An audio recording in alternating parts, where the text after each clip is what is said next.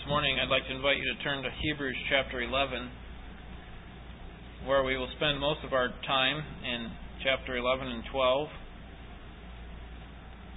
Hebrews chapter 11.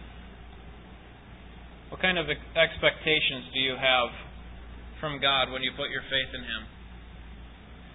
Do you not expect Him to give you great prosperity, great health, safety, a thriving, cohesive family, a job that recognizes you for your worth and allows for advancement? What do you expect from God when you put your faith in Him? You look at the Scriptures and you see multiple examples of people who obey God and as a result have spectacular blessing poured out upon them on this earth. I mean, think of Enoch, who avoided death.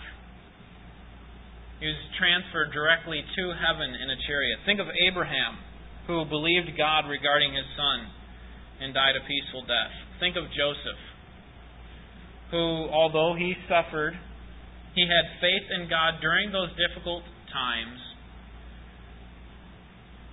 and yet everything turned out all right in the end. He turned out to be second in command in all of Egypt, and he was solely responsible for the salvation of Egypt and Israel when the famine came. Think of Joshua, who was able to see the promised land and able to drive out the Canaanites and was able to die in the land that his forefathers could only dream about. Think of Elijah, who was able to see God provide for him firsthand on several occasions. What about Job, who, although he had a rough patch of suffering, ended up living a pretty prosperous and long life? Think of Esther and Ruth and the Apostle John. We could say of all of them, they lived happily ever after. Isn't that how it's supposed to be? That when we obey God, God blesses us? But is that the whole story? Does every believer in the Bible finish happily on this earth? Does every true believer in the Bible finish life in prosperity? In Hebrews 11 we have a list of examples of people who were faithful to God, and I want to begin reading with verse 32. And what more shall I say? For time will fail me if I tell of Gideon, Barak, Samson, Jephthah, of David and Samuel and the prophets, who by faith conquered kingdoms, performed acts of righteousness, obtained promises, shut the mouth of lions, quenched the power of fire, escaped the edge of the sword, from weakness were made strong, became mighty in war, put foreign armies to flight. Women received back their dead by resurrection. So there you go. Happy endings. If we obey, we ride off into the sunset with no troubles at all. Or do we? I don't know about you, but I regularly hear of genuine believers who suffer with cancer without ever having gone into remission. I hear of believers who lose loved ones in car accidents. I hear of believers who are the victims of fraud and violence and real crime. I hear of believers who go blind, who die of starvation, who are financially strapped. And if you don't see this or believe that this happens, then you are putting your head in the sand. Or you don't understand the Scriptures, what they say about a genuine believer. As Americans, we probably don't know any martyrs personally, those who died for the sake of Christ. And because of it, we dismiss that idea today as non-existent, that no one in our day dies for the sake of Christ. But according to historians, more people were killed in the 20th century for standing for Christ than in the previous 19 centuries combined. See, we don't understand what goes on even in our day because we live in such freedom, free from opposition. The Scriptures teach us that the world is no friend to grace.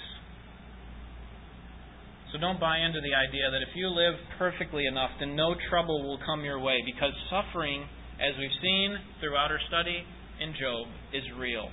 Suffering is real. And sometimes it feels arbitrary. It doesn't seem fair. Let's look at verse 35 again. Women received back their dead by resurrection, and others were tortured, not accepting their release so they might obtain a better resurrection. And others experienced mockings and scourgings, yes, also chains and imprisonment. They were stoned. They were sawn in two. They were tempted. They were put to death with the sword. They went about in sheepskins, in goatskins, being destitute, afflicted, ill-treated, men of whom the world was not worthy, wandering in deserts and mountains and caves and holes in the ground. And all these, having gained approval through their faith, did not receive what was promised. As a follow-up to our study in Job, I want to take 3 sermons to talk about why we suffer today. We'll talk about why we suffer. And then the next 2 weeks, why God allows evil. Because there is a God-ordained purpose for suffering, we need to respond to suffering properly. We need to respond to our suffering in a way that draws us closer to God, because often that is what God is doing in our suffering. And much of what we will talk about today has been borrowed from Dr. Don Carson's book, How Long, O Lord? A Reflection on Suffering and Evil. And so I'm indebted to him. There are 2 ditches to avoid when it comes to thinking about suffering that has come or will come in your life. There are 2 ditches that we need to avoid. This is often the case when it comes to scriptural doctrines or anything in life. Often there are 2 ditches that we need to avoid. The first ditch is that all suffering is a result of my own sin. This is what Job's 3 friends were trying to say about Job. You're suffering because you've done something to God. If you're suffering, it has to be because of your evil. So that's the one ditch we need to avoid. We've got to avoid going too far and speaking on behalf of God where God hasn't spoken, because we've seen that here in this passage alone that true believers do suffer. True believers do suffer even to the point where their life ends in suffering. They're tortured. They're sawn in two. And they die without receiving the promise. Okay, so that kind of thing happens. So this ditch is one we need to avoid. That all suffering comes from evil. That's not the case. But there's another ditch we need to avoid. And that is the ditch that we can fall into when we have a long study like we've had in the book of Job. That all suffering is arbitrary. This is the other ditch. That is, it's not related to my sin in any way. So, any suffering that comes in my life, it can't be because of my sin, because I've seen the example of Job. So that means it's arbitrary. It just happens. So just deal with it. And what I want to show you today is that there are multiple reasons for suffering, and some of them are because of your own sin. And that's why I titled this message, You Might Not Be Job. Because after a study like this, we can think, well, I must be Job. I'm suffering. I'm a believer. But sometimes even believers suffer as a result of their own sin. We'll get to that. Let me give you the first reason, or the first cause for suffering. I believe there are at least 3 of them in the Scriptures. 3 causes for why God allows suffering in your life. The first cause is for unknown reasons, or what we could call innocent suffering. This is what we talked about in Job. Let me take you to Luke chapter 13, and I'll show you 2 examples in the Gospels of innocent suffering, or suffering for unknown reasons. This is what happened with Job, right? He doesn't know why he's suffering. This is the question that he was trying to ask. God, what is going on here? I've been blameless in the sense that I've been upright. I've been a righteous person. I'm not saying I'm sinless. I'm definitely not sinless, but the amount of suffering that I'm receiving right now is not consistent with the amount of sin that I've committed. If that were the case, other people would suffer more than I. And so Job didn't know why he was suffering. And that's why I call it for unknown reasons. Look at chapter 13, verse 1, because Jesus gives an example of why some suffering takes place. Now, on the same occasion, there were some present who reported to him about the Galileans whose blood Pilate had mixed with their sacrifices. And Jesus said to them, "Do you suppose that these Galileans were greater sinners than all other Galileans because they suffered this fate?" They were killed by Pilate mercilessly. So, were they worse off than other Galileans? Is the question Jesus is asking. Look at verse 3. "I tell you, no. But unless you repent, you will all likewise perish. Or do you suppose that those 18 on whom the tower in Siloam fell and killed them were worse culprits than all the men who live in Jerusalem? I tell you, no. But unless you repent, you will all likewise perish." So, whether it be a corrupt act by a leader, Pilate mixing their blood with sacrifices, or it be a natural catastrophe, the Tower of Siloam falling. When that type of suffering happens, when someone is killed as a result of that, Jesus asks the question, were those people who died in those two situations more guilty, more worthy of death than, let's say, all the people in Jerusalem? And what was his answer in both cases? Clearly, he says, no. No, that's not why they died. They were not being punished. They died for unknown reasons. So, we could ask the question, is the latest tsunami in Japan God's judgment on their country? Or were the people who died at the World Trade Center being punished by God because they didn't do their devotions that morning? What about Hurricane Katrina? Now, he could have been judging Japan. He could have been judging America. But we can't say for sure. Because if we did, we would be doing what Job's three friends did. Speaking on behalf of God where God hasn't spoken. So we can't stand at the base of the World Trade Center and preach, "You deserve this." Jesus says, when that Tower of Siloam fell, they were no more guilty than anyone else. These types of things happen. Now, they don't happen randomly. They don't happen by chance. God is in control of all of them, but they happen for unknown reasons, not to God, but to us. And so we can't say that it is specifically punishment. And so the lesson that Jesus teaches, because of these tragedies that have happened, is what? He says it 2 times. Look at verse 5.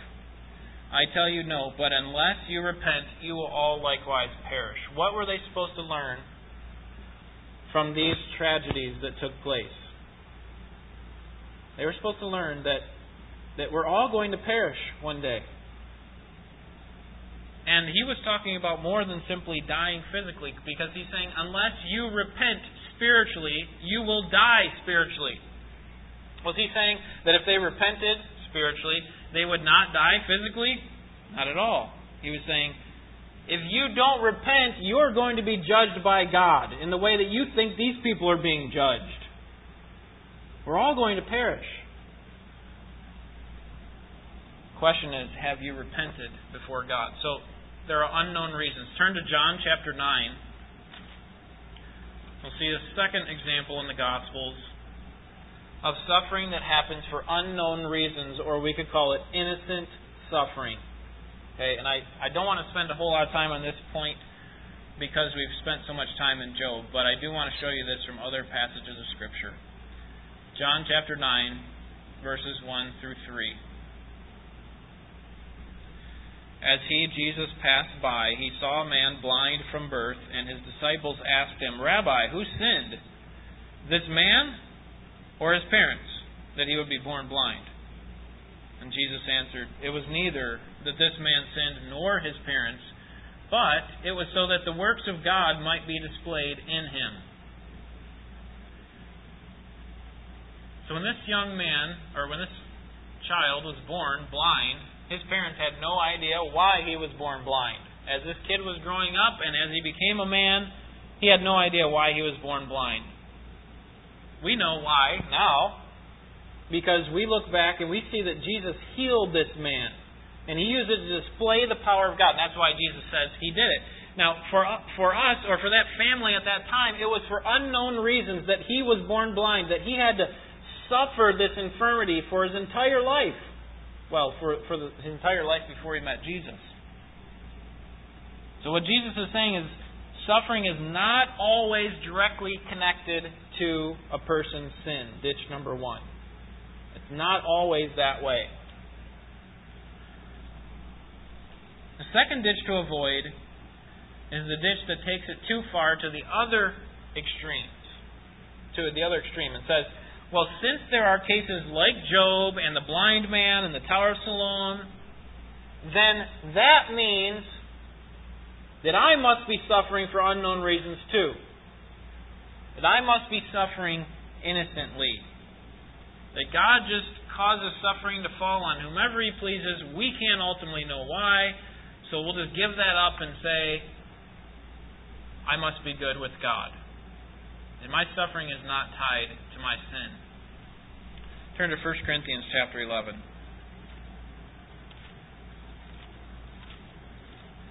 Paul is teaching the Corinthians how to be respectful when they eat the Lord's Supper together.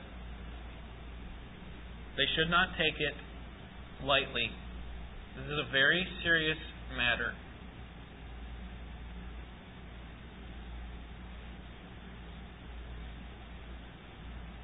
And it seems from this passage, it is clear from this passage that there are specific sufferings that come as a result of a person's sin. Look at verse 27 with me. Chapter 11, verse 27. Therefore, whoever eats the bread, that is, the bread of the Lord's table, or drinks the cup of the Lord in an unworthy manner, shall be guilty of the body and the blood of the Lord. But a man must examine himself, and in so doing he is to eat of the bread and drink of the cup. For he who eats and drinks judgment to himself, if he does not judge the body rightly. For this reason, many among you are weak and sick, and a number sleep. He says, you need to eat worthily. You need to take it seriously when you have the Lord's table. You shouldn't be, you shouldn't come to the Lord's table drunk. You should certainly wait for other people so that they can take of it too. That you should examine yourself to make sure that you're doing it in a right motive, with a right motive. Look at verse 30 again. For this reason, many among you are weak and sick, and a number sleep. What is Paul saying? He's saying as a result of your own sin, God is trying to get your attention.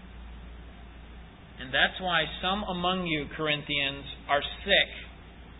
Some among you are weak. And some of you even sleep, which is the idea of are dead. There is a time in life when we sin and God punishes us, that our suffering comes because of our sin. And I would call this next cause of suffering discipline. Turn back to Hebrews chapter 12 with me. This is called discipline.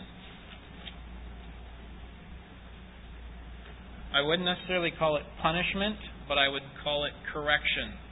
Okay, because when we were looking at the Elihu speeches, I said that Christ has already received all of our punishment, but discipline is something different than punishment. Okay, discipline is correcting us, leading us back to where we ought to go. And so some of us are sick and some are even asleep because of our sin. He's directing us. It's not as if He's saying, you did this, now I'm going to bring my hand of wrath upon you, because His hand of wrath has already been poured out on His Son. Okay, so let's read about this in chapter 12, verse 4. The writer of Hebrews says, "You have not resisted yet to the point of shedding blood in your striving against sin, and you have forgotten the exhortation which is addressed to you as sons. My son, do not regard lightly the discipline of the Lord, nor faint when you are reproved by Him. For those whom the Lord loves, He disciplines, and He scourges every son whom He receives. It is for discipline that you endure. God deals with you as with sons. For what son is there whom his father does not discipline? But if you are without discipline, of which all have become partakers, then you are illegitimate children and not sons. Furthermore, we had earthly fathers to discipline us, and we respected them. Shall we not much rather be subject to the Father of spirits and live? For they disciplined us, that is, our fathers, for a short time as seemed best to them, but He disciplined us for our good, so that we may share His holiness. All discipline for the moment seems not to be joyful, but sorrowful, yet to those who have been trained by it, afterwards it yields the peaceful fruit of righteousness. Therefore strengthen the hands that are weak and knees that are feeble." Why does this discipline come? Notice what the struggle is against in verse 4. You have not resisted to the point of shedding blood in your striving against sin. The struggle that the writer of Hebrews is talking about is our struggle against sin. And notice why the author mentions this, verse 5. And you have forgotten the exhortation. And then he goes on to talk about discipline. He's saying, I'm doing this to encourage you. I mean, how could the writer of Hebrews talk about discipline as a word of encouragement? How encouraging is that, to be disciplined by God? Verse 6 gives the answer. For those whom the Lord loves, He disciplines, and He scourges every son whom He receives. How is discipline an encouragement? It is because the Lord disciplines only those whom He loves. Well, why do we need discipline? Why can't we just go on living without discipline? Verse 10. For they, our earthly fathers, disciplined us for a short time as seemed best to them, but He disciplines us for our good. Why? So that we may share His holiness. Discipline is used to make us more like our Savior, to eliminate the sin from our lives. And he says later in verse 14 that without holiness, no one will see the Lord. Okay, so we are on a quest to see the Lord. Well, how can we see the Lord? Only if we're holy. Verse 14. Well, how can we become holy? Verse 10. Through the discipline of our loving Heavenly Father. Discipline is a good thing. And that's why the author of Hebrews takes so much time to emphasize perseverance and standing up under trial. He talks about the danger of falling away, saying that these warning passages are here for your correction, to help you stay on the right path. God disciplines us to keep us faithful, to keep our focus on the right goal, because often in life we shift it away from what we are to be doing. So God brings discipline. Why? Because He loves us. Every loving father disciplines their child. And if God is our Father and He loves us, and He is, and He does, then He will discipline us. And so if you are regularly going through trials, and you are being disciplined by God, and you come to Hebrews, and you read through some of these warning passages that really shake the cores of your faith, you regularly are convicted about your own spiritual condition as you read through Hebrews, then thank God, because He is keeping you on the right path with these warning passages. Don't see these as a bad thing. He's using them to spare you from destruction, because without holiness, which comes from discipline, you will not see the Lord. But the main reason that you need discipline is found in verse 8. But if you are without discipline, of which all have become partakers, then you are illegitimate children and not sons. Discipline proves that you are a child of God. If you're not receiving discipline from God, then you're not His child. Okay, that doesn't mean all the time. If you're not receiving discipline from God in this life in one way or the other, then you are not a child of God according to verse 8. And so what does discipline look like? Well, discipline comes in all sorts of forms. It comes through war, plague, illness, rebuke, personal thorns in the flesh, loss of loved ones, loss of status, personal opposition, financial struggles, and many other things. God can discipline us in many ways, and He does it to correct us, to keep us on the right path. So that means that there is another reason why God might allow suffering into your life. It may be innocent suffering. You may have done nothing that's worthy of what you are experiencing right now. But there may be something else here. God may be getting you to think, at least, about your own condition. And often this is what happens when deep trials come. The first thing that believers often think of is, what have I done to deserve this? Is there something in my life that needs to be corrected? I think that's a wise question to ask, as long as it's done in a reverent way.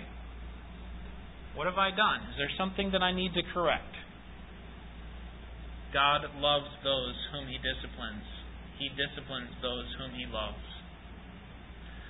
The third cause of suffering, one is unknown reasons or innocent suffering. Two is for discipline. And the third cause of suffering is to learn obedience. Turn to chapter 5. Chapter 5, verses 5 through 14. God may simply be allowing this suffering to come into your life so that you can learn obedience. This is what happened with Job. He needed to learn a little bit more about God. Certainly, he did have to repent of some things, because he did take it a little bit too far in his thought about God. But God often teaches us through our suffering. Chapter 5, and we'll read verse 5. So also Christ did not glorify Himself so as to become a high priest. And then skip down to verse 8. Although He was a Son, He learned obedience from the things which He suffered. And having been made perfect, He became to all those who obey Him the source of eternal salvation, being designated by God as a high priest according to the order of Melchizedek. Verse 8 says, although He was a Son, Jesus Christ, although He was the Son of God, He was God incarnate, He learned obedience. How did He learn obedience? What does it say there in verse 8? He learned obedience from the things which He suffered. One of the reasons that you might be suffering is simply to learn obedience. The idea is not that Christ was disobedient and that suffering corrected Him like it does for us often when we stray from God. But in His humble state of becoming a man, He had to learn lessons of obedience. And in order for Him to reach higher levels of obedience, those levels could only be attained through suffering. That's what this verse says. He had to learn obedience from the things which he suffered. In other words, he couldn't have earned that level of obedience or learned that level of obedience if he had not suffered. So in a sense, Jesus grew to perfect obedience. Not that he was immoral or morally imperfect before his suffering, but the final product of perfect gold could only be realized through the fires of suffering. Do you believe that Christ suffered? And do you believe that he learned obedience through his suffering? If you do, then why do you think you would be exempt from suffering? Did not Paul suffer? He called it, at least one time he had the thorn in the flesh that he wanted to get rid of, but could not. Did not many believers before you suffer? And if Jesus suffered, and if all believers suffer, then why would we be exempt? That's why Paul can say in Philippians 3, I want to participate in his sufferings. That's why the psalmist can say in chapter 119, verse 71, it was good for me to be afflicted because then I could learn your statutes. I couldn't have learned them as well if I didn't suffer. Sometimes we see the clearest when life is the darkest. God teaches us through suffering. So we can suffer for unknown reasons. We can suffer because of our own sin or for discipline. And we can also suffer just simply to learn obedience. And maybe those first and third ones are connected. That God allows us to suffer. We don't know why, but it could very well be simply for us to learn obedience more. We may never know. So suffering is needful for a Christian. Because only those who are disciplined, only those who suffer can be called Christians. How godly would you be without suffering? How close to God would you be if God had never brought anything difficult into your life as a Christian? Let me turn our attention now to responses to suffering. First of all, improper responses. Improper responses to suffering. Number one, we could respond like Job's wife. Curse God and die. You know what? God's not worth being served if He's going to do this to you. After all you've done for Him. See, she was expecting that God should give a one-for-one correspondence to His obedience. If he obeyed God in all these ways, then God had to bless him. Well, in a sense, that is true. But not in this life. So we could respond like Job's wife. We could respond like Job did after a while. We could charge God with injustice. I don't deserve this. I demand to have a conversation with you, God. I will ask you the questions and you will answer me and tell me why this is happening. We can charge God with injustice. Or we could try to bargain with God. We could demand that God take our suffering away. Now, I'm not saying that we shouldn't pray for it. Paul did. Prayed that the thorn in the flesh would be removed. But we shouldn't demand God to take it away. You must take this away. I've obeyed you. I've prayed. I've done all these things. Why can't you take this away? And when He doesn't take it away, we're either disappointed with God or we feel that our faith is so weak that we have to work harder or dig down a little bit deeper. When the problem is that we should not be demanding from God that He grant us prosperity because we've suffered or because we've obeyed. Part of living as a faithful child of God, the God who controls all things, is trusting in Him even when things are difficult. Even in the midst of suffering. We have to believe that God is working them out for our good because that's what the Scripture tells us. So those are some improper ways we can respond to suffering. Let me give you 5 proper ways to respond to your suffering. Number 1, get a big picture perspective. This life is not all that there is to live for. God is doing something greater in you that's going to last for the life to come. He's making you holy. He's making you to be like Christ, so that Christ can present you on that day as spotless before Himself, as that beautiful bride that He demands. Without holiness, no one will see the Lord. Where does holiness come from? It comes from discipline. So get a big picture perspective. And that's the only way that you can obey the command that comes in James chapter 1, verses 2 and 3, that says, "Count it all joy, brethren, when you fall into trials of various kinds." Why would we ever do that, James?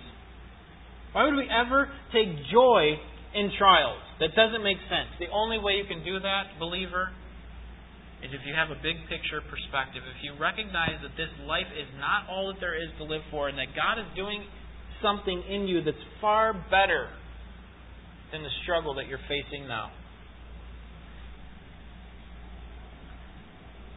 Second proper response is repentance, if necessary. Okay? God may not be disciplining you. He may not be correcting you. But if He is, then you need to repent of what you've done and be made right before God. If there is sin in your life, if there is something that God's trying to get your attention about, then you need to repent. Thirdly, you need to have faith. Remember your standing in Christ. That Christ has said that through Him we have peace. We have peace through our Lord Jesus Christ. And that the only way that we can persevere is when we mix our faith with suffering. That faith and suffering work out to perseverance. So, get a big picture perspective. Repent if necessary. Have faith in Christ. And then, fourthly, get a future focus. Chapter 12 of Hebrews, verse 1. Get a future focus. Okay, this goes along with the first one, have a big picture perspective. But let me show you some verses that go along with this idea. Therefore, since we have so great a cloud of witnesses surrounding us, let us also lay aside every encumbrance and the sin which so easily entangles us, and let us run with endurance the race that is set before us, fixing our eyes on Jesus, the author and perfecter of our faith, who for the joy set before Him endured the cross, despising the shame, and has sat down at the right hand of the throne of God. How in the world could Jesus endure what He did, except if He had a future focus? He recognized that before glory comes suffering. For Jesus Christ, suffering, then glory. Same for you. You're not exempt from suffering in this lifetime. You will not be if you are a believer in Jesus Christ. Suffering first, then glory in the life to come. Get a future focus. Fix your eyes on Jesus, the author and finisher of our faith. Fifthly, reflect on Christ. Okay, we saw that part of getting a future focus is reflecting on Christ, but here I'm going to state it more clearly because verse 3 says this: For consider Him, Jesus Christ, who has endured such hostility by sinners against Himself, so that you will not grow weary and lose heart. How do we stand up in these trials? How do we stand up in these difficult times of suffering? Consider the one who endured such hostility for you. For imperfect you. For His enemy, you. He endured all that suffering for you. How could you not be willing to endure suffering for Him who is perfect and has already laid down His life for you? You see? Reflect on Christ. If Christ hadn't stood up under trial, you would not be able to either. You would grow weary. But because He has, you can as well. God will not give you anything beyond what you can bear, but will with every temptation provide a way of escape. Two final exhortations for you.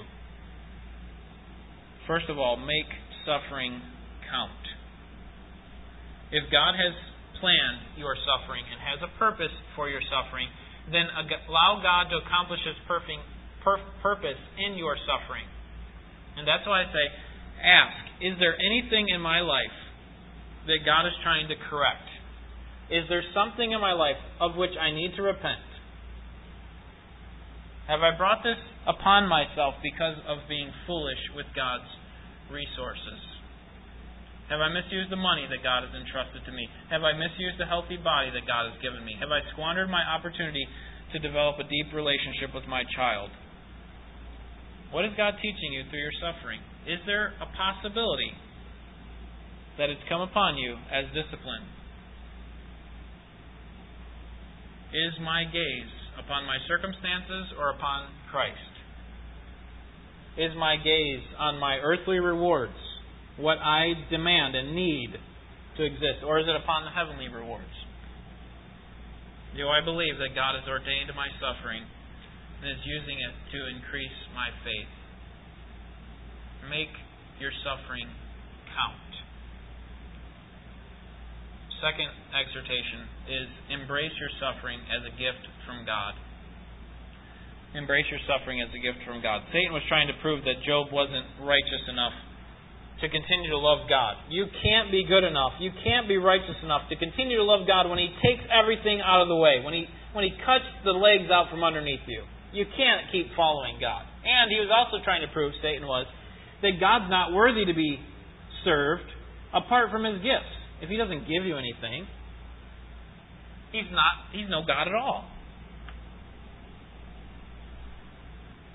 But one of the great ironies in the book is that Job suffers because he is righteous. Job suffers because he is righteous. Now, his friends don't believe this.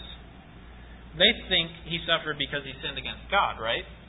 But we know that God did not allow Job to face these trials because of discipline. God wasn't disciplining Job, but because of virtue. At the beginning of the book, he says, "Have you considered my servant Job, who fears me and turns away from evil? That's why I'm going to allow you to let him suffer. Because he's righteous. That's why." In other words, Job's three friends, listen to this, were exempt from suffering because of their lack of virtue. They weren't righteous enough. If they were as virtuous as Job, they might have received these trials on them. But they were not as shining of examples as Job was. And so God passed over them and went to his diamond of a follower. Because you're righteous, Job, I will allow you to suffer. And to present you before Satan as a worthy follower of me. Not because of anything in yourself, Job, because of the greatness of myself, God says. And so because suffering is used for our good, and because suffering is used to glorify God, the apostles could say in Acts chapter 5, verse 41, that they rejoiced because they were counted worthy of suffering for the sake of the name of Jesus Christ. They were happy to do it. So when we see suffering come in our life, we need to recognize that God has a purpose in it. We may not know the purpose. It may be because He's trying to weed out some sin. Or simply may be to just help us to learn obedience a little bit more. So that's why we can say with James, we can count it all joy when we fall into trials of various kinds, because God uses it to produce patience in us, and patience leads to perseverance. That perseverance is what we need to be counted as holy, and without holiness, no one will see the Lord. Let's pray.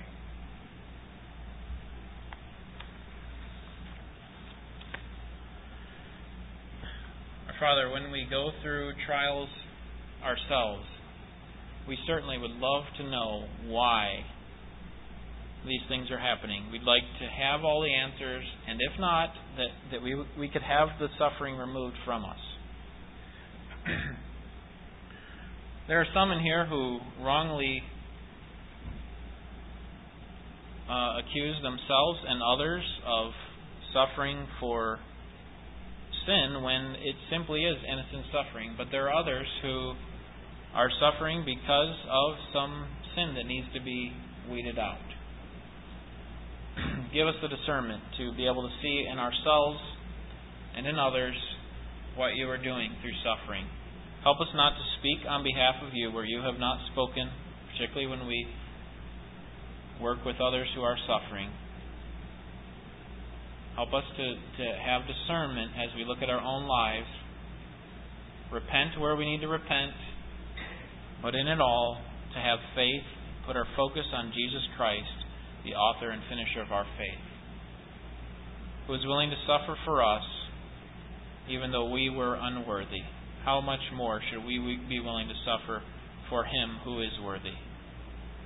Give us the grace to do so, we pray, and help us to count it all joy, because we have a big picture perspective in our suffering. Help us, Lord, we pray.